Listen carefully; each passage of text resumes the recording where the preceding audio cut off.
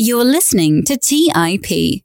On today's episode, we bring back David Stein. For those of you who don't yet know David, he is the host of Money for the Rest of Us, a weekly personal finance podcast with over 20 million downloads. He's also the co-founder of Asset Camp, a fintech platform of dynamic data-driven research tools focused on asset classes. In this episode, we cover his updated assessment of current market conditions and why we should care about current market conditions in the first place, the role international stocks can play in a portfolio and his updated assessment of that, if investors should care if the US has a reserve currency or not, ways in which investors can get exposure to AI, if GDP is an outdated metric and potentially misleading, the role that crowdfunding platforms and alternative assets can play in a portfolio, David's thoughts around living a richer, wiser, and happier life, and much more. This was a fun chat with a lot of great pieces of wisdom from David, so I hope you enjoy it. You are listening to The Investors Podcast, where we study the financial markets and read the books that influence self-made billionaires the most. We keep you informed and prepared for the unexpected.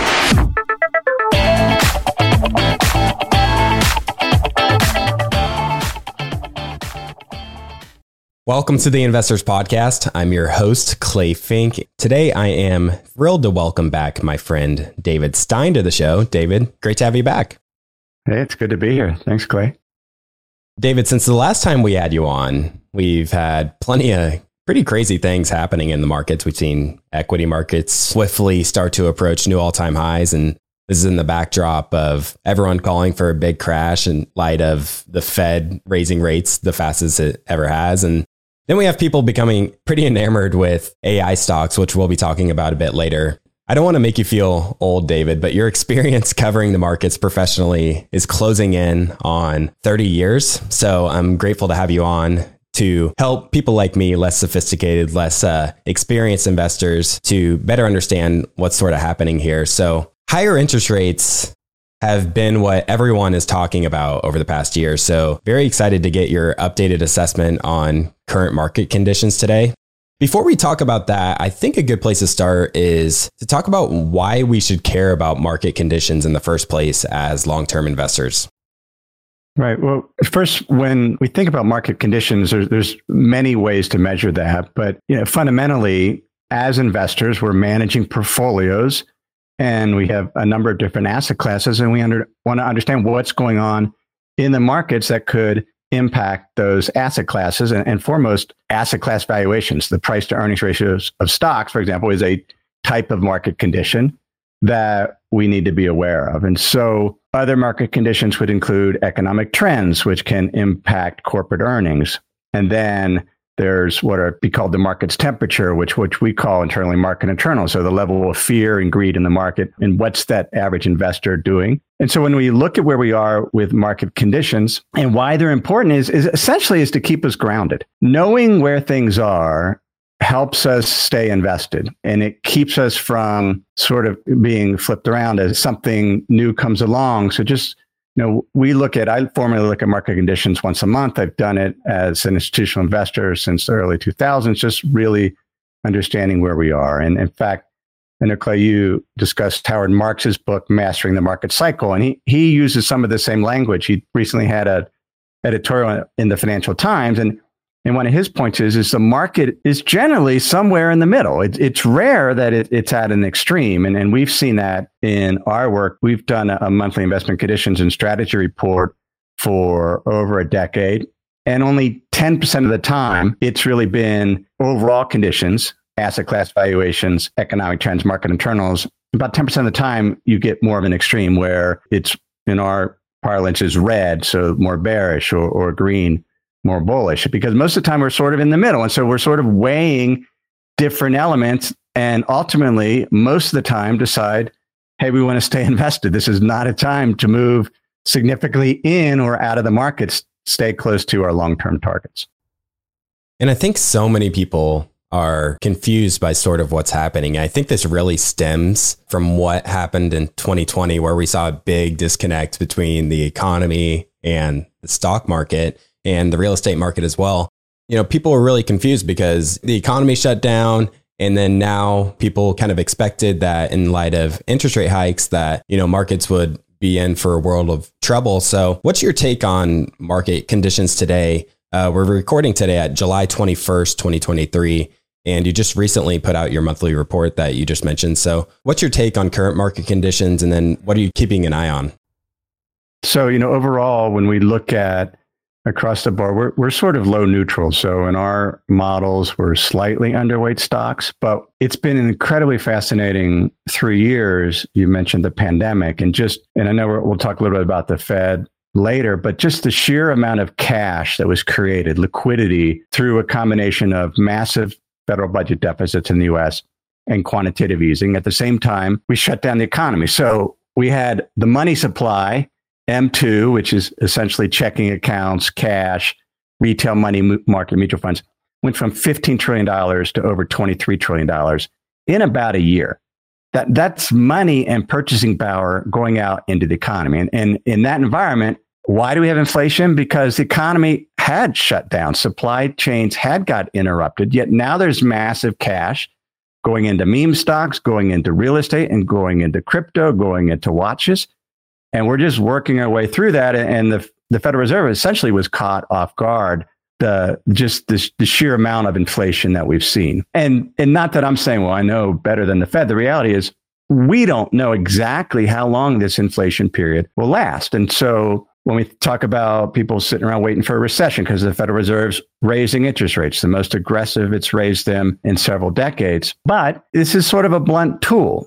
And because of all the cash that was in the system, the savings that people have, the fact that we had a decade of very low interest rates, and so businesses and individuals, homeowners had locked in very low mortgages, it's taking a very long time for higher interest rates to impact the economy. And it's not certain that we'll even get a recession. We're already seeing inflation, and especially after the most recent report, core inflation is coming down. And maybe the Fed will get incredibly lucky and pull off this sort of Goldilocks economy where inflation comes down and we never enter into a recession. We don't know. Typically, there's an 18-month lag before interest rates really start to bite the economy. We're starting to see the economy slow. And one of the things that we look at, the measures, is what are known as purchasing manager indices, or PMIs. And this is data that basically business surveys around the world that the statisticians ask businesses, well, how's business? What about your new orders? What's your inventory like? What are your employment plans? What kind of price increases are you seeing? And it's normalized to where 50 is, and it's done at every different country. They do manufacturing, they do services. So when it's above 50, that's generally an expanding economy. When it's below 50, it's economy that's slowing or contracting. And we're at 48.6. And so we've been hovering around 50, but it's getting slightly worse, but it's not as if, and I'm talking globally now, because we look, in our work, we look at across the globe and then look at what percentage of countries are expanding basically above 50 or below 50. So when we look at the PMI data, it's sort of low neutral. It's not flashing recession. And I think the takeaway is there's a balance of things or multiple measures that we can look at. This has been a recession that analysts have been calling for 2 years. And mainly because the yield curve went inverted with longer term rates lower than the shorter term rates.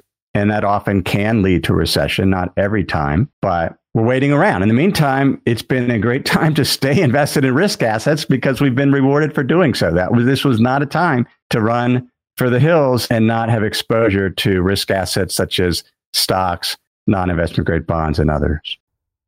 You mentioned the massive increase in the money supply and sort of the effect and how that's kind of helped things keep going sort of as the Fed. They're really doing a balancing act here, and they're trying to crush inflation without crushing the economy, as many people have said. And the recent inflation number for US CPI came in at 3%. And I believe we're seeing higher inflation in places like Europe and different areas of the world. I'm curious what your sort of assessment is on how well the Fed has done in managing inflation over the past couple of years after, inflation rose to around 9%. Well, the Fed was embarrassed, right? They are acting, trying to save their reputation, a reputation of low interest rates, low inflation. They won't say it, but the fact that inflation got up to 9%, that's embarrassing. Now, there's reasons for it, et cetera. They have raised rates very, very aggressively. When you think about it, I mean, it's within 15 months, we've gone from zero to where it looks like they'll raise the policy rate, the Fed funds rate, another 25 basis points in their next meeting. And now we're close to 5.5% if they do that. That's in a year. And so when we talk about the impact on the economy, that takes time to work through. But the good news is that, for example, core inflation, the annual rate of core inflation in the June report was a 20-month low at 4.8%. And more importantly, inflation is made up of hundreds of different products, trying to, basically this basket.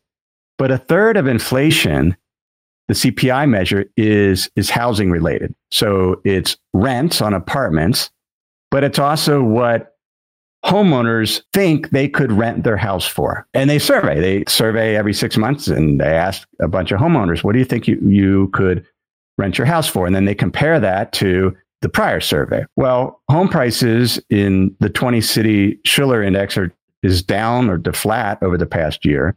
Home prices are not appreciating as much as they were. And so now eventually with a really big lag, homeowners suddenly realize, well, maybe I can't rent my home for 20% more than I thought I could 2 years ago. And so that's starting to flow through the inflation numbers. So there is a lag. Inflation's coming down. Hopefully that will allow central banks to pause. And then once they pause, because interest rates, longer term interest rates, are a function of expectations for shorter term rates. And so if investors believe, bond market participants, that shorter term rates will be higher, then that pushes up longer term rates. Once the Fed pauses or other central banks indicate they're going to pause, that can bring down the real rate of interest that's baked into, for example, the yield on the 10-year government bonds. Now, there's other factors there. Inflation expectations are built in those interest rates. And then surprisingly, and this is what I find incredibly fascinating, there's something within interest rates called the term premium. So it's additional compensation that bond investors demand for uncertainty regarding inflation and uncertainty regarding central bank actions. And that term premium at times has been 1% to 2%. So above what expectations were for short-term interest rates and above what inflation expectations were, there was another 1% to 2% just because of uncertainty, whether the Fed could pull it off. Well, the term premium has been zero for a number of years now, which indicates high confidence in the Federal Reserve, despite the embarrassment of the 9% inflation. So we'll see. They do their best, but their reputations are on the line. But like any investor, they don't really know what's going to happen. Despite having hundreds of PhDs on their staff, inflation still got away from them. Approaching the summer of 2022, when the rate hikes really started to pick up really quickly, and you've mentioned on your show previously that it generally takes 18 months for the changes in interest rates for that impact to sort of flow through the economy. Can you talk about that and how that works and how you're viewing that today now that we're in July 2023? So it just works in the fact that people or corporations that want to borrow money to fund projects, if interest rates are higher, the hurdle rate that they need, the potential return of a particular capital project is higher. And so there could be less investment in the economy, which can slow the economy. At the same time, consumers are potentially less willing to go out and buy a car because, with the higher interest rates, the payment's so much higher. And so just, as rates flow through, people are less willing to borrow. And much of the economy is based on borrowing because people accelerate that future purchasing power into the present. And they go out and buy stuff or they invest in things. And so, but there is a lag as people, as I mentioned, they've had savings in place and many have been able to lock in lower rates. So the lag potentially is even longer now because people don't need to refinance. Look at the home market. One reason home prices haven't cratered is due to a lack of supply because people have locked in, in our case, we have a 3% mortgage interest rate on our mortgage in Tucson, and we're not going to move because we don't want to give up our 3% mortgage. And that's played out across the economy. And so there definitely is a lag, But that doesn't mean we have to have a recession. And even if we do have a recession, because there isn't really the excesses that we saw with the great financial crisis in terms of debt bubbles, households are in better shape, corporations are in better shape. It could be a very, very mild recession. And the markets are forward looking and may in fact already be looking through the recession, given all their excitement with AI and other developments. I believe you mentioned that the temperature of the market in the economy is around average. So we're not in a sort of euphoric phase. We're not in a depression type phase. What are the main indicators you're sort of looking at to gauge the temperature of the market, equity market specifically?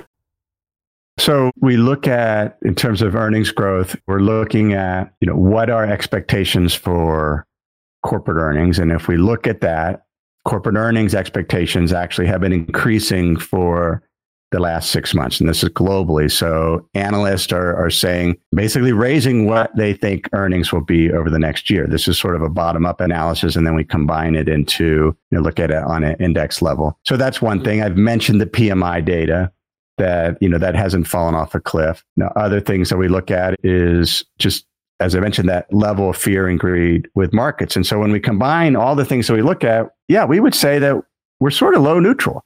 Like, this is not a horrible environment. Now, we're monitoring to see if the recession comes, but we don't think it'll be very deep. At the same time, we've been monitoring inflation and core inflation, as I mentioned, the shelter component is coming down. And there's, aside from the shelter component, there are many areas that haven't even seen increases. And so on the economic front, much of it is good news. So not fearful news. And so we consider that a good thing.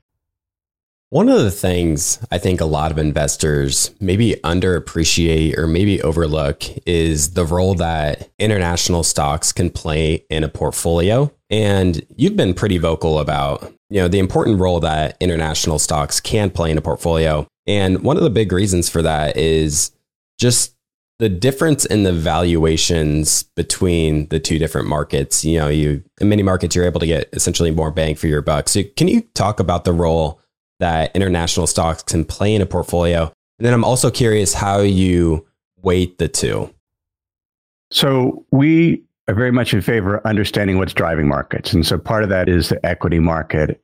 And so if we take the US stock market, for example, it's returned 12.2% annualized over the past decade. But we can deconstruct that, break it down into the drivers. So the dividend yield, the cash flow, the percentage of profits, or the profits that companies are paying to shareholders, that contributed 1.9 percentage points to that 12% return. The earnings growth grew at 6.9. So corporate earnings grew at 6.9. So these things are additive. So we can add the dividend yield plus the earnings growth. And then we care about what are investors paying for that cash flow and earnings. And if we look at the PE of the US market over the past decade, so 10 years ago, the price to earnings ratio was 16.6. Now it's 23.6. So close to 4 percentage points of that 12% return was because investors bid up stocks and are willing to pay more for stocks. So combined, and if we back out that 4%, the US stock market would be closer to 8%. Now, if we contrast that with the world, so developed market outside of the US, the dividend yield contributed 3.1%. And so dividend yields outside the US are twice as high as the US. The earnings growth slower. So it grew at 5.2% versus 6.9% for the US market. But wasn't a tailwind for non-US stocks was valuations. Valuations actually got a little cheaper. It went from 15.8 PE a decade ago to 15.4 today. And so that cost 30 basis points of return. And then we've had a decade where the US dollar has strengthened about 20% versus a basket, basically the rest of the world. And so that was a 2.25% drag per year because the dollar got stronger. And we care about why things happen. And when we say, why did non-US lag the US stock market by 7 percentage points over the past year? 2% was because of currency, the strengthening dollar. A little bit was because earnings growth were a little slower. The dividend yield was higher for non-US, so that should have helped. But it was the valuation increase for US stocks was the really a huge driver, close to 4 percentage points of additional return because stocks got more expensive going forward. And so that's backward looking. We care about, well, where are we today? Well, we're sitting here with U.S. dividends, as I mentioned, half as much as non-U.S. So 1.5% dividend yield for the U.S., 3%, 3.2% for non-U.S. If we assume that earnings growth has been in the decade ahead, will be the same as it's been in the previous decade, we basically get a very similar return, with non-U.S. growing a little slower at 5% earnings growth, with U.S. growing their earnings at 7%, often due to buybacks and more technology. But that gives you a return of roughly 8.5% for each. And so I'm overweight non-U.S. in my portfolio. Our adaptive model portfolio examples are, because when we look at expected returns, they're similar to the U.S. But if we actually had the dollar headwind that we've had, with the dollar weakened a little bit, that actually helps non-U.S. stocks, because many foreign corporations borrow in U.S. dollars. And so if you have a period where the dollar is strengthening, it's more expensive for them to pay the interest on that debt in the local currency or to service it. And so we actually see a negative impact, not only just because of the pure currency impact, but just from an economic standpoint, as companies struggle to service their dollar debt, their foreign companies. And so if we actually saw the currency weaken, that could potentially lead non-U.S. to outperform U.S. over the next decade. And if we see a repricing of non-U.S. stocks where they get closer to what U.S. are paying for, you would see a positive valuation adjustment. So when we look at the overall global stock market, currently it's 62% U.S. stocks, 48% or 38% non-U.S. stocks. And so at a minimum, if you're just going to be neutral to the market, you should have close to 40% of your stock exposure in non-U.S. stocks. And if you don't, then you're saying you're probably more home country biased and believe the U.S. will outperform. And then, which is fine. We can believe that. We just have to understand why. Is it because earnings are going to grow even faster, but it's understanding the drivers so that when we talk about being grounded in investment conditions, we don't want to invest blindly. We want to know what has to happen for our particular investment thesis to work out. And then if that includes overweighting U.S. stocks, then we ought to be very clear that we think the U.S.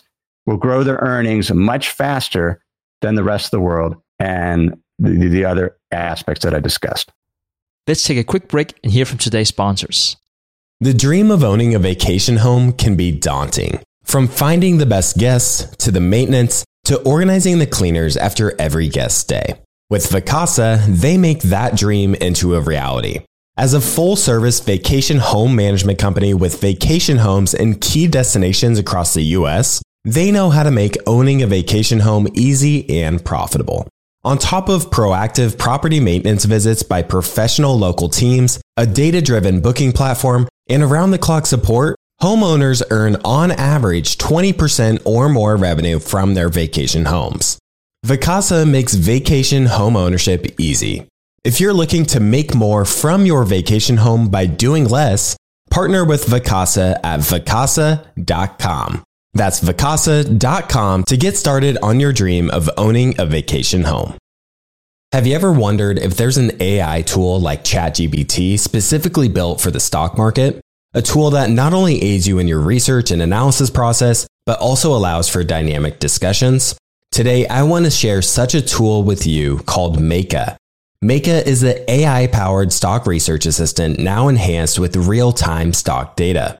Meka does a lot of the heavy lifting of sifting through financial statements and company data and delivers it to you nearly instantaneously, and the best part is that it's 100% free. Try it out today and ask Meka questions like, what is the financial health of Microsoft? How much cash does Copart hold on its balance sheet? What is the return on invested capital of Adobe, or millions of other prompts? Check it out today for free at Meka.com. That's MEYKA.com. Today's episode is sponsored by Range Rover Sport. Range Rover Sport leads by example with their dynamic design that rises to the occasion. It's got powerful on-road performance and commanding all-terrain capabilities, coupled with signature Range Rover refinement. The third generation Range Rover Sport is the most desirable, advanced, and dynamically capable one yet, redefining sporting luxury. It's got advanced cabin technologies such as active noise cancellation and cabin air purification, offering next-level comfort and refinement. The purposeful cockpit-like driving position sets the tone for a focused interior that promotes exhilarating driver engagement. Award-winning Pivi Pro infotainment is at the heart of the experience and provides intuitive control of the vehicle systems. You can enjoy a dynamic drive and total comfort with optional 22-way adjustable, heated and ventilated electric memory front seats with massage function. Design your Range Rover Sport at LandRoverUSA.com. That's LandRoverUSA.com. All right, back to the show. So in studying what is driving markets, and we see investors sort of, for lack of a better term, piling into the US market. Some may believe it's a safer place to park your money relative to other countries or other drivers. I'm curious whether the role the US plays in being the reserve currency, whether that plays a factor in, considering this US versus non-US allocation and determining the weighting, or does the currency reserve status not really matter at all in your mind? Well, nobody elected the U.S. to have the reserve currency. That's a bottom-up phenomena. So most trade is still conducted in U.S. dollars. I mentioned the euro dollar, the sheer amount of borrowing that is done in U.S. dollars. Like nobody is telling these corporations overseas to borrow money in U.S. dollars. In fact, if I was an overseas corporation, or at least definitely a household, I would not be borrowing. Like my mortgage is not in a foreign currency. It's in the currency that I'm earning money. But for whatever reason, because of attractive interest rates, businesses borrow in US dollars. And as I mentioned, that does have an impact because when economies are slowing, there's often a flight to quality, which tends to be to the US because of the reserve currency status. But it isn't anything special. It's just a bottom-up decision, person by person, business by business, how trade's conducted. Now, back in the 40s, there were obviously some structural things that contributed to the US dollar being the reserve currency, but it's sort of something that's going on in the background other than to recognize that over the past decade, the dollar got stronger and that hurt non-US returns. I would just be content if it just held its own. And if we look at where the dollar has been, so the US dollar, the long-term trend is actually weak for a weaker dollar. So the US dollar peaked relative to non-dollar currencies. This is the dollar index, the Dixie essentially, 167 in 1985. So super, super strong dollar. It hit 133 in 2002. And then the most recent high was last October at 123. And so even though the dollar's strengthened 20%, it's not getting to where it was back in the 80s or even the early 2000s. Now we're at 115. And so over time, and as some trade moves away from the dollar and people realize that, wow, maybe I would rather invest in Japan where the stocks are much, much cheaper, or some other countries. And so you get capital flows into non-dollar assets, which can put some downward pressure on the dollar. So the dollar does influence it, but the reserve currency status in and of itself, it's a bottom-up phenomena with flows of dollars and non-dollars going all over the world. But the U.S. has some advantages. It's the deepest market. It's a country where we run massive trade deficits.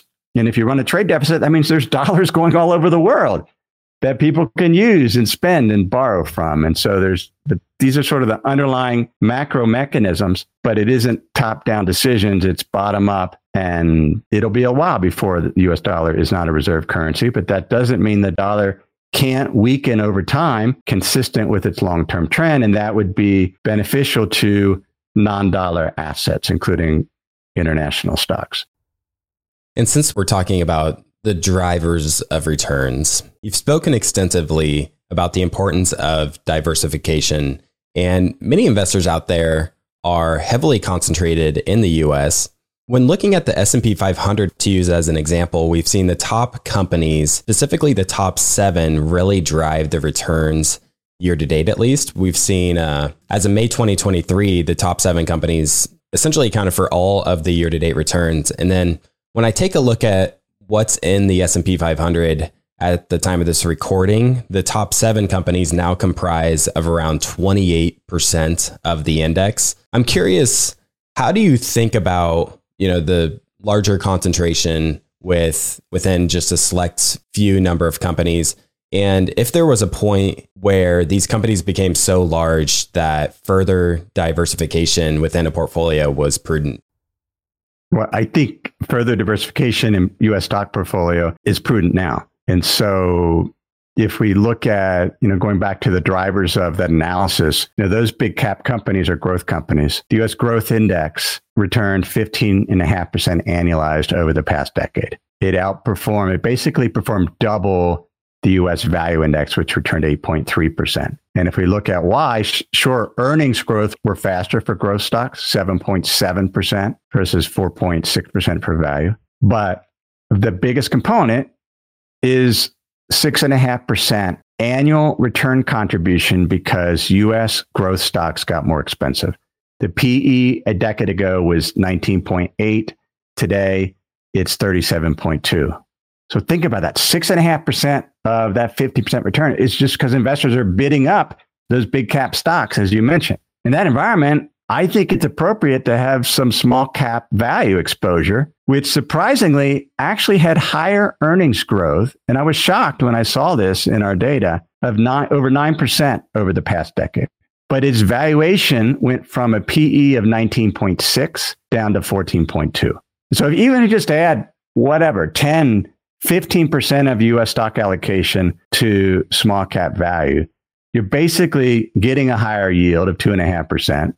Higher, let's say, it's unlikely, I think, small cap value will return have earnings growth of 9%, but the historic 5-year average earnings growth for small cap value is 6%. So you have 2.5% dividend yield and 6% earnings growth. That's an 8.5% return for small cap value if they don't get more expensive. If we get a more basically closer to the average PE for small cap value over time is over 20.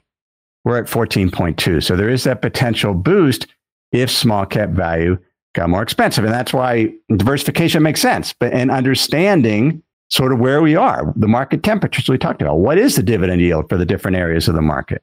What is the potential earnings growth? What are analysts expecting? And what are current valuations? Because that's the math that drives investing. And that's what we need to be well schooled in. Thank you for expanding on that. That's a very useful framework to think about how investors can be more prudent in the way they're putting together a portfolio. I want to transition here to talk a little bit about AI. Seems to be what so many people are focused on in 2023, especially looking at the popularity and the rise of ChatGPT, and then the meteoric rise in the stock price of NVIDIA, which is up over 300% from its October 2022 lows. And I just recently saw that Elon Musk, during his Q2 earnings call, he mentioned that Tesla's demand for NVIDIA chips is so high that NVIDIA simply can't keep up with that demand. And Tesla essentially is going to purchase whatever hardware that NVIDIA can deliver to them. For investors that want exposure to AI because of the obvious enormous potential, but they also don't want to get caught up in a bubble, essentially, how do you think about getting exposure to it? Well, the primary way, and I recently did an episode on AI, and it's important. This is meaningful. And it's only been 6 months, 7 months, 8 months, I guess, since ChatGPT comes out. But to invest in it, first off, invest in yourself, use it. It's eye-opening. When I do a search right now, if it's not something recent, but if I just want to learn something or understand something, I'll ask ChatGPT because I don't have to see ads, at least currently, and I pay for the premium version. And the information is distilled. And so when you talk about AI, there are business models that are going to be positively impacted and negatively impacted. Google, which is one of those top 7 companies, they called a code red because of the potential or the threat of AI to their advertising business, because people suddenly aren't searching Google and they're just searching AI to get information in a clear fashion. And not that there's not issues with AI, but I'm saying, as I see it, it can fundamentally change the creation for particularly professionals, and just something like ChatGPT, and which means that they become more productive. software developers. We have a software developer that's a member of our community. And he said ChatGPT has doubled his productivity. It's writing documentation for his code. It's putting scaffolding in place as he builds out code. Now, he has to monitor what it produces, but it's like this virtual assistant that has doubled his productivity. If that goes through the economy, that boosts earnings growth, which means to participate, if we just own the global stock market, we'll participate in AI. Now, if you go out and I say I want to participate by buying NVIDIA, that's much more risky because when you purchase an individual stock, there's a price there, and that price is based on the consensus of investors. All the buyers and sellers say that NVIDIA should be worth 300% more than it was a year ago, which means for that stock to go up, NVIDIA has to do better than what everybody expects, the consensus. And that's why I generally prefer to invest in index funds, ETFs, occasionally an active fund. But the reason why is I want a basket of securities.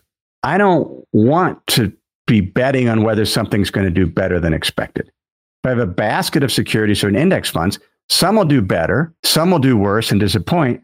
But in aggregate, the performance will be driven by those drivers I've already discussed, the dividend yields, the earnings growth, the change in valuations.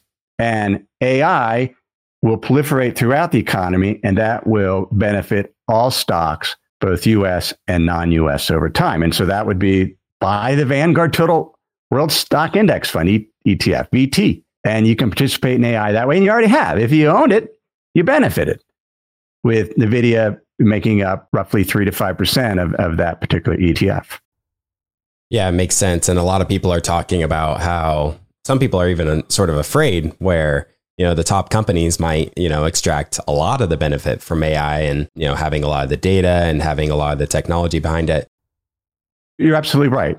Like, this is not a technology where little tiny startups are benefiting because of the huge cost it takes to train these large language models. It's incredibly expensive. And so it is the bigger cap companies, at least for now, that are benefiting. And again, instead of trying to pick out which particular one, if you just own a size weighted or a capitalization weighted index fund, you're participating. And now there's other ways to do it, but that would be the simplest and most direct. And just accept the fact that this potentially could be life-changing, at least grow the economy faster because of greater productivity for workers if they're suddenly able to produce twice as much work or output than they did before. And there's some debate about the long-term effects of AI, one of which I've been really pondering is how it may impact our current financial system. For example, if AI pushes down the costs of many goods and services, then that would lead to deflation, all else equal. And since we live in an inflationary financial system, then in my mind, currency debasement would be something that's necessary to offset that deflation. And one example I sort of think of is just currently I pay an accountant a good sum of money to go and do my taxes for me each year. And maybe eventually there's an AI software that can do it for a fraction of the cost for me and not have me, drive over to an office a few times every single year and sign all these papers and whatnot. So I'm curious if you've considered the long-term impacts of AI on our financial system overall. Well, first off, there basically is, there's TurboTax, right? So you don't have to go to your accountant now. And so why do I pay my accountant? One, I trust him, and the taxes are complicated. And so AI is, in my view, not going to replace highly trained professionals who are creative, that are trustworthy. You're going to replace less creative professionals that are just churning out things that AI could churn out. Personal finance articles, for example, or investing articles. Like, there's going to be so much content out there, average content. Why? Because AI models are trained on the average that's out there. And so they are, by definition, somewhat average in terms of their creativity. But as you mentioned, the economy is naturally inflationary because the money supply keeps increasing because of the banking system. When banks make loans, what does a bank do? It puts money in a checking account if you're a borrower. And it doesn't have to go find that money through the magic of accounting. It just puts a loan receivable on its balance sheet. And so there's these inflationary pressures just as the economy grows and as households and businesses borrow more money. And then if you got the government running a budget deficit and the central banks going out and buying bonds, essentially monetizing the debt, that in and of itself creates money, as we saw, the M2 going from 15 trillion to over 20 trillion. So that you have this inflationary push, but then, as you point out, there's deflation. There's a natural deflation aspect of things getting cheaper or more efficient and more productive. And those work together. And generally, as I see it, and it could be disinflationary, which is sort of a combination of two. It means inflation rates are not as high as they would be because of the deflationary impact of AI and other technologies. But because the system itself is built on an ongoing increase in the money supply, that's inflationary. So ideally, we'll just have lower inflation than we would, which is actually good news because we've had 20 years of low inflation up until post-pandemic. And we've already discussed why. It was the money creation combined with the capacity constraints, having shut down the economy, just taking along to start producing goods and services in the supply chain again. It's quite an interesting topic, and it's one I'm super interested to watch play out over the long run, over the many years to come. And I've also heard debate around GDP being, say, an outdated metric, or for lack of a better term, or something like misleading, maybe. I pulled this idea from Jeff Booth's great book, The Price of Tomorrow. And to help explain what I mean by this, you can think about how much value Apple products provide to people. You think about the Mac, the iPhone. So many people in the US I know, are going to purchase Apple products no matter what because they add so much value to their lives. Or you can think about, like we've already talked about, how technology and AI, its role is to be deflationary in a way. And its role is to, and you think about entrepreneurs too, their job is to make things better, faster, cheaper, and increase the wealth of society through that. So I think that kind of conflates with the idea of we need to have continuously increasing GDP, whereas AI is sort of fighting that in a way. I'd love to get your take on whether you think GDP is maybe an outdated metric, or is this the wrong way of thinking about it? First off, let's define GDP. So gross domestic product is the monetary value of the goods and services produced. So it's the output. What is produced? That's all it is. That's what's measured. What is the dollar value of what's produced? Now, when the government estimates what that is, you can estimate what's produced based on what people spent on goods and services, but you can also base it on the income received. And GDP grows because the population is increasing, or that population of workers is producing more with less. They're getting more efficient and more productive. So if you go back to that software developer, that developer, because of AI, is able to produce more, and that leads to greater productivity, and that would grow GDP if he's actually creating more software. Now, on the other side, there's people have to buy the stuff. If they're not going to produce it, and I think that's where you're getting at, if there's a surplus of things, and where I don't think GDP's, where there's a flaw, well, we don't even call it a flaw. It's just GDP just measures the dollar value of what's produced. It doesn't measure well-being. It doesn't measure happiness. And there was a Scottish philosopher, James Maitland, that had a great example. He wrote about this around 1800, and he distinguished what he basically called wealth, which was the exchange value, the monetary value of things, what's basically being measured in GDP. What's the monetary value of what's produced? But then he talked about abundance. Abundance is things that aren't necessarily scarce. They're useful, they're delightful, but there's not a scarcity of it. The GDP is basically based on scarcity, demand and supply. But the example we gave, if somebody realized if you just ate one kernel of corn, that your life expectancy could increase by 100 years. The impact of well-being would be amazing. But what would be the price impact of corn? It probably wouldn't change that much because it's so abundant. And so GDP measures what's produced. It doesn't measure abundance and it doesn't measure well-being. And we know that because there are areas of the world that have as high a life expectancy as the US. The people are just as happy, but that country's GDP per person is 20% of what the US is. So just producing more doesn't lead to well-being and happiness. And so I'm fine with how GDP is measured. The part that worries me a little bit that we don't capture adequately in that metric is the cost of producing. In other words, we measure the value it's produced, but what's the cost to the planet? If we're producing in developed countries at a level that if the entire world produced at the same amount of cement and steel and clothing, it would take 3 to 4 as many planets to do that. And so maybe technology can solve that, but we ought to be measuring as part of our output calculation, what is the cost to the natural system, the ability to produce as a world, all these things that we produce. Very interesting. A lot to take in and sort of think on there.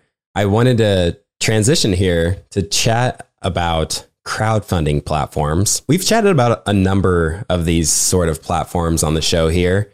And I think it'd be really beneficial to our listeners to chat about some of the things you should think through when talking about these sort of platforms and considering maybe what sort of role they play in a portfolio as well. So definitely want to get your take on what your thoughts are on how reliable some of these platforms can be and how we might utilize them in a portfolio.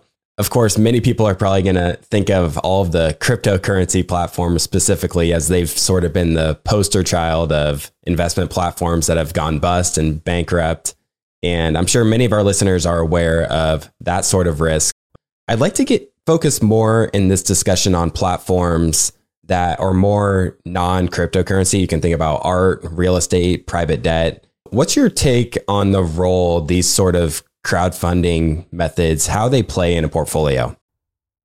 Well, they selectively can be beneficial because they can give us access to investments that we typically aren't available in the public market. So it could be a private real estate transaction. It could be a piece of art. It could be a real estate backed loan. That the key, a platform basically is bringing in investors and then it is sourcing investments that those investors can invest in.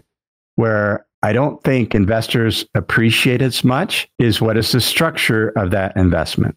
And so we recently did an episode on Peer Street. So Peer Street was a crowdfunding platform that investors could come in and basically back debt that was collateralized by real estate.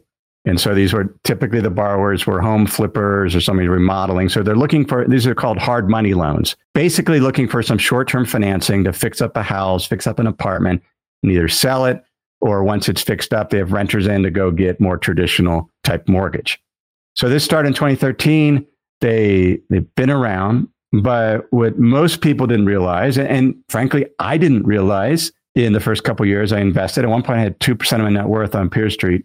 And then an attorney that's a member of our Plus member community pointed out that look at the structure that you're not investing in the loan. You don't have the collateral. You're investing in a mortgage dependent note. You have an unsecured liability with Peer Street. And so if Peer Street goes bankrupt, you're going to be in line with all the other unsecured creditors. You don't get the real estate to go sell.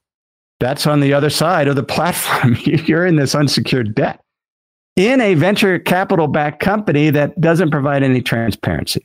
And so when we invest on a crowdfunding platform, we don't get transparency. I'm BlockFi, cryptocurrency lender. We had no transparency as to their financial situation. And it turns out they didn't do so well and they went bankrupt. And so then you have all these unsecured creditors. Peer Street went bankrupt a month ago. And so after, I warned about this back in early 2018 and I let my loans run off because of the risk of having an unsecured liability. And so when it comes to crowdfunding platforms, there's ways to get around this. So more often than not now, the platforms will set up either a special purpose vehicle. And so that particular investment is shielded from the corporate assets if the corporation goes bankrupt and somebody else will take over, or it could be a registered fund structure So it's like a private mutual fund effectively. And so those assets are custodied separate from the crowdfunding platform's own assets. Or it could be actually a registered security. So we think about Masterworks and art. Every piece of art sold on Masterworks is its own security outright, custodied. And so you're not exposed to a corporate entity where you don't have any transparency on their viability. And most of these crowdfunding platforms are still early stage. And so they're very dependent on venture capital backing. And that's what happened with Pier Street. The mortgage market collapsed as interest rates went up. And so they didn't have enough money to operate. And they were getting money from venture capital firms, which have been much more reticent to invest in these companies. And so you're seeing it sort of, they're capital starved. And if these businesses don't have a profitable business model, then they're going under. And that's what happened with Pier Street. But the key then is, what is the structure of the investment you're purchasing on a platform? And with the cryptocurrency, it wasn't separate. They commingled it with the corporate assets. And when those platforms went under, people lost their funding, or they lost their funds, or most of them. Let's take a quick break and hear from today's sponsors. Kyle, you're connected with a ton of different investors and portfolio managers, and you're just really in the know on a lot of these things. How do you keep up with all the day-to-day headlines for your portfolio companies? Yeah, so I used to have a ton of issues with this, and that was until I started using Yahoo Finance. Really? What's so great about it? So Yahoo Finance is awesome. I have my whole portfolio entered, and I can easily see all the top headlines to keep up with the recent news. And each day you get an overview of the major global events that might be moving the market. So I'm ready to easily pounce on any opportunities that come my way. What else can you do on Yahoo Finance's platform? They also have a number of cool features, including a tool that lets you link all of your investment accounts, analyst ratings, and independent research, as well as the ability to create customized charts. Well, now I know that the audience is really going to love this one. And I actually see they have 90 million monthly active users. For comprehensive financial news and analysis, visit the brand behind every great investor, yahoofinance.com. The number one financial destination, yahoofinance.com. If you're looking for the right franchise concept at the right time, an iFlex Stretch Studio franchise is the business for you. iFlex is the newest franchise concept from the founders of The Joint Chiropractic. With over 200 licenses already awarded to our regional developers, there's never been a better time to own an iFlex franchise in your market. An iFlex Stretch Studio franchise offers its clients the best in professional assisted stretching for one affordable price in one beautiful location. Even the Mayo Clinic says stretching can increase flexibility and improve your joints' range of motion, helping you move more freely. Prime regional developer opportunities and franchise locations are going fast. Don't miss this opportunity to get into this rapidly growing health and wellness business from the founders of The Joint Chiropractic. Find out more today. Call 888-994-3539 or visit iflexpodcast.com. Call right now, 888-994-3539 or visit iflexpodcast.com. As many of you know, I love studying businesses and networking with business owners. The more I've studied businesses, the more I've realized that starting and scaling your business is easier than ever because of companies like Shopify. Did you know that Shopify powers 10% of all e-commerce in the US? Shopify is the global force behind Allbirds, Rothy's, and Brooklinen, and millions of other entrepreneurs of every size across 175 countries.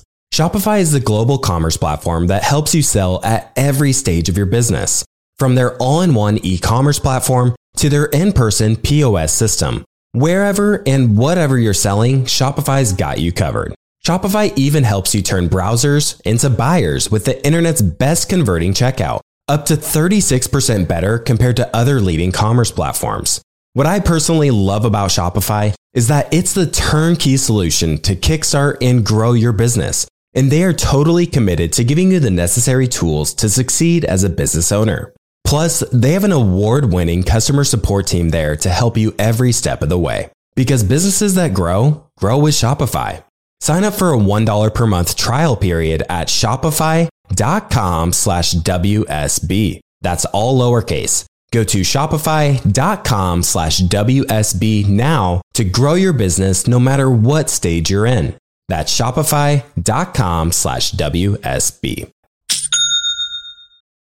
All right, back to the show.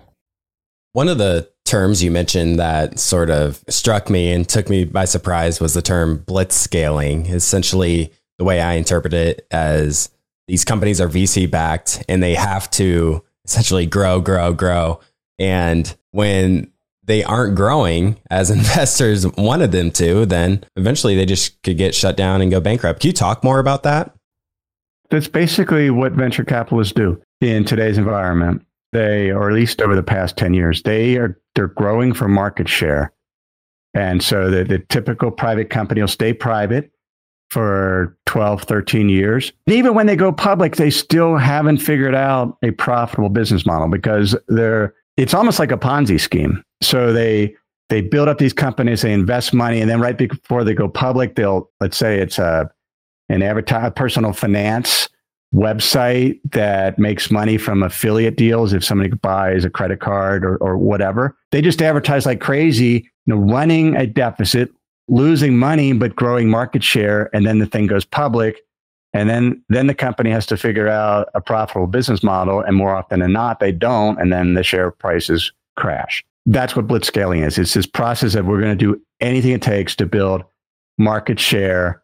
And then eventually either another private company will buy it at a higher valuation or they'll go public. And, unfortunately, the public suffers from that. Well, the public benefits, like Uber, for many years, it was super cheap to take an Uber or a Lyft because it was effectively being subsidized by venture capitalists. Now that, Uber, I believe Uber is public, they have to be profitable. And so they've had to raise prices. And so it's not as cheap.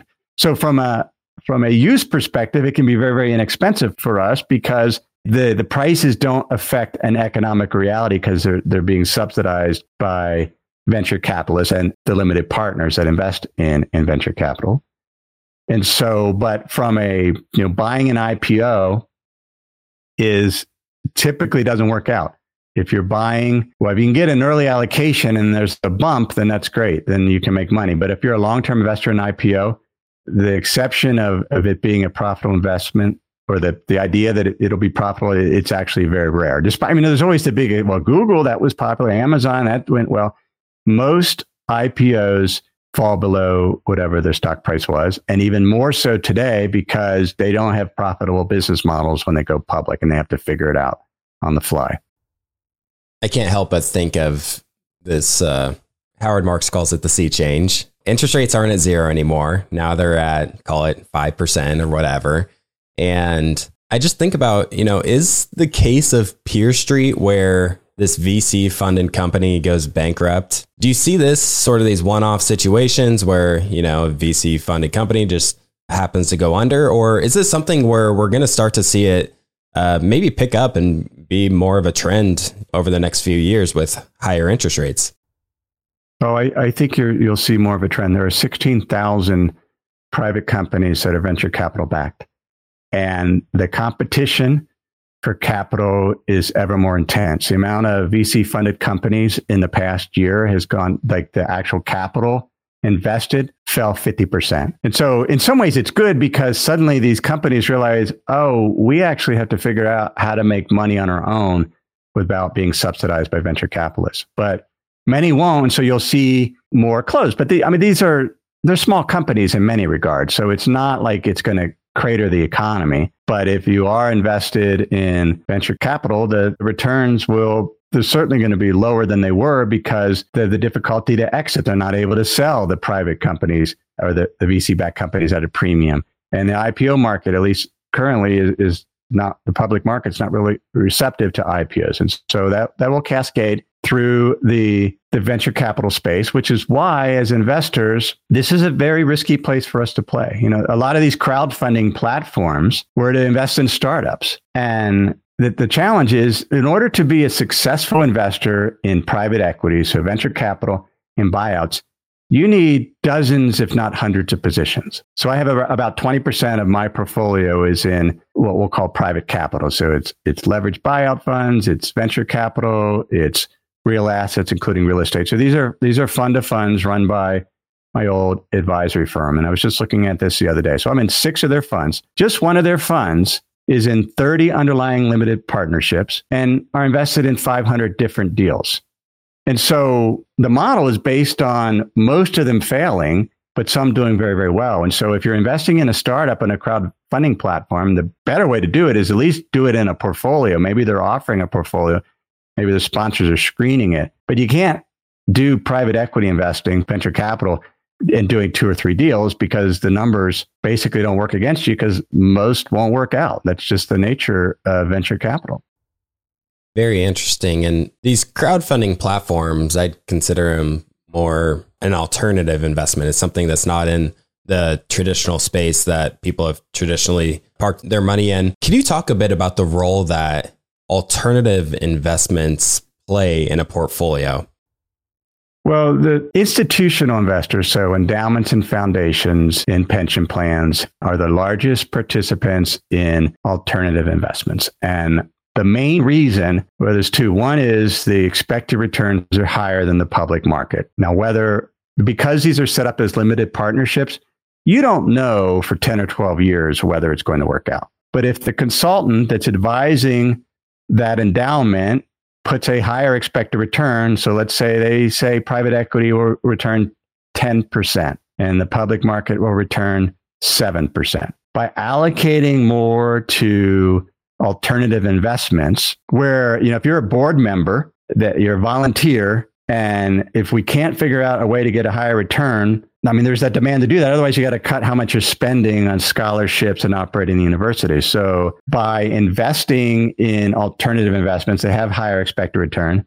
And by the way, we don't know if it works out for another 10 years. As a board member, yeah, I'll do that because I don't have to make hard decisions now. We'll just hopefully it'll work out when I'm not on the board 10 years from now. And so that's why you see pension plans in endowment and foundations move into alternative investments. Now, hopefully they will. I mentioned my investments in the private capital space. Like, these are the top tier underlying funds. They have generated a 20% internal rate of return over the past decade. So it's been a very good period. But as individuals, it's hard to do because we can't invest in 100 different startups. So we're trying to select one, and I'm saying don't select 1 or 2. And so you have to step aside, but there are crowdfunding platforms on the alternative investment space that have set up funds where you get more transparency. So Fundrise is a solid platform. I personally have invested in deals on CrowdStreet. So the real estate's a little easier. I've mentioned art, which, art is more speculative because it isn't cash flow, but that's another option. But it's a little more challenging on the private capital space. One platform we reviewed on our premium podcast is Moonfair. So that seems better than most in terms of, but the idea is that you want as much diversification as you can, and you want some screening mechanism on those deals and you get enough of them so that hopefully some of them will work out because most won't. Mm-hmm. And that's where you really, really need the diversification on the alternative investment side. So you do use some of these crowdfunding platforms. Yeah, I have one deal on CrowdStreet, mainly because, and this was one hotel property, but my hometown where I grew up was Cincinnati. So it was a hotel across the Ohio River in Kentucky. It's a 2 or 3 year deal. It seemed very secure. And so I invested. And there are those opportunities, but generally it's better to use a fund structure that there's multiple real estate deals in the fund or multiple private and venture capital deals in the fund. And unfortunately, the fees are just high and it's not easy to do. So most of mine, as I mentioned, is in the institutional funds that my former investment advisor runs, but they're institutional funds. And so they just made an exception for me because I helped start them. So I helped start the private investment program with FEG Advisors is the name of the firm. The fees I'd encourage people to definitely be very mindful of and be careful of things that might be hidden and not something they show you at face value there. You've talked about things like timber. You mentioned art. You also mentioned people are going towards these alternative investments because they offer higher expected returns. So for something like timber or art, how do you wrap your head around the expected returns for something like that? Art's really challenging because it's like figuring out what's the correct value of gold or the correct value of Bitcoin, because there is no cash flow, it's pure speculation. And so when I invest in art, antiques is maybe 2% of my net worth. I'm just guessing, right? I mean, I've got a Masterworks. I think I own 3 or 4 paintings. I don't know. I trust they sponsor our podcast. I trust their experts that they're picking paintings that they think will appreciate. But we don't know. We sold one. I had a Monet. I heard a Monet, so I invested that. I had about a 9% internal rate of return. But I would prefer cash flow. So timber is a little different. And I have invested in, there are timber REITs out there that you can invest in timber, and timber benefits because the trees keep growing. But the problem with timber that makes it really challenging is the control and power that the mills have to choose from where they can buy. And so it's a challenging asset class, but there are a number of timber REITs. I think Plum Tree is still around, but there's some timber REITs that investors can invest in timber. So it's a publicly traded vehicle that invests in timber. There's agriculture that you can do on a private basis on something like Farm Together or Acre Trader. So there's private ways to do that, but you could also invest in Gladstone, which is an ag REIT. And so oftentimes there's a public vehicle that's publicly traded as security that we can get investments in alternative investments without having to go to a crowdfunding platform. Another example is a fund that I own is the Bearing Corporate Investors Fund. This ticker's MCI. This is a closed-end fund, and they lend money to private companies. So there's it's what's sometimes called mezzanine funding. So they're involved to some extent in the management, or they can be, or they get a little bit of an equity kick in terms of if the company does well. But this is a closed-end fund that's yielding close to 10%. But it's public. So if I think the environment for private lending is just getting too sketchy, then I can always sell, which most of the private opportunities, you don't really get a chance to sell once you're in. And you're seeing that in a something like BREIT, which is a private real estate investment trust that Blackstone has sponsored. And it's done well performance-wise, but investors are trying to get out every quarter because they think it won't do as well going forward. But there's a gate. They only limit so many people out or so much funds each month. So bottom line, you have to be careful with alternative investments. See if you can find a public alternative. But if you do the private side, make sure that it's very, very diversified with a number of different deals. Thank you again for that. That was really, really informative.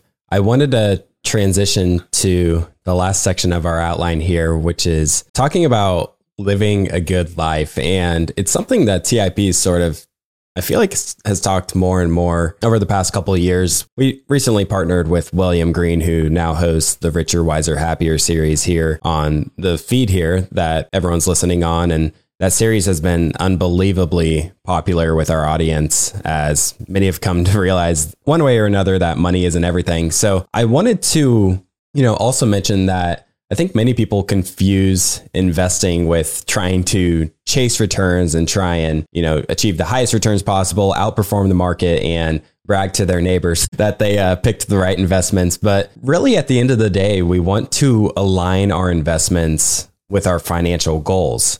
So can you talk about how you think about aligning your investments with the life that you want to live?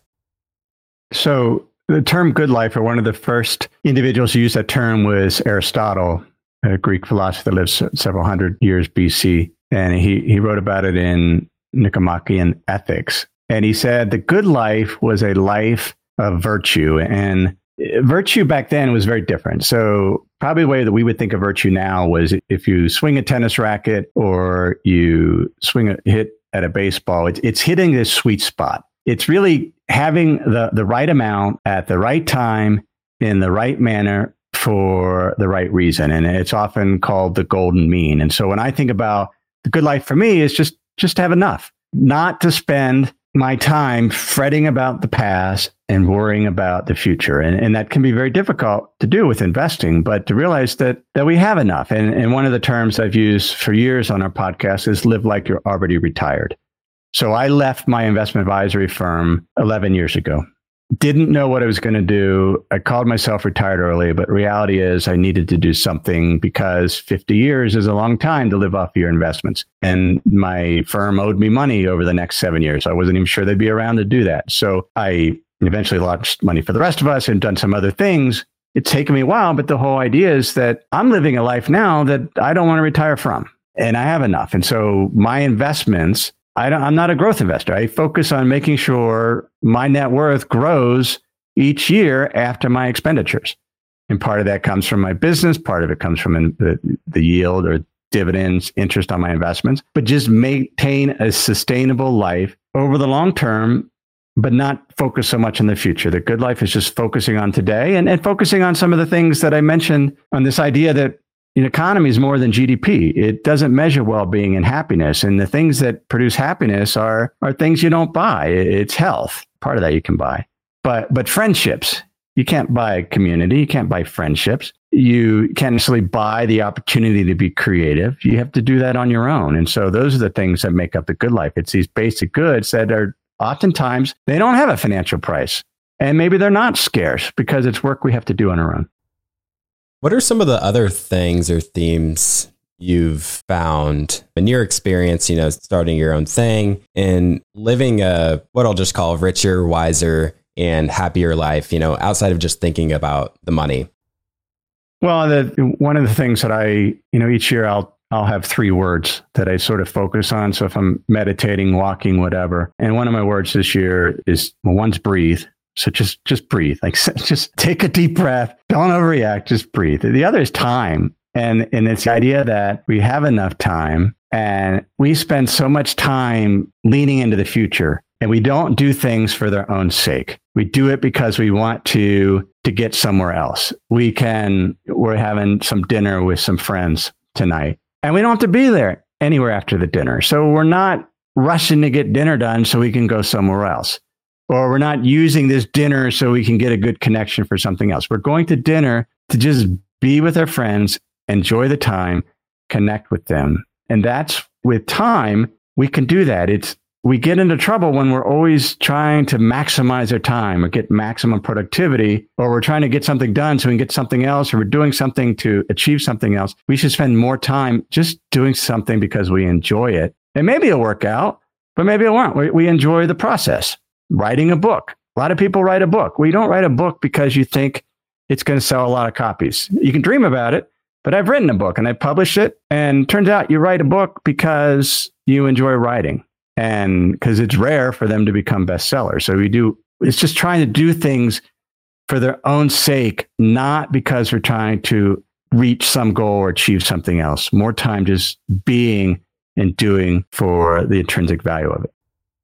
I really love that you mentioned, just truly living in the present. You and I, we're both in the US, and I think it's really easy to learn about concepts like compounding, learn about concepts like opportunity costs, and then you log on social media and see people posting their highlights and their wins. And then I've been to Europe a couple times, and I've been to, I know there's different cultures within Europe, but one of the things I caught on to was a lot of people that businesses aren't open as long in some countries over there, and they're opening later in the day, and people are generally just more relaxed. They're enjoying life. And I think that's one thing that many people in the US that maybe aren't aware of other cultures and the way other people maybe are more acquainted with, just living in the present, just relaxing. And I love that you just mentioned that.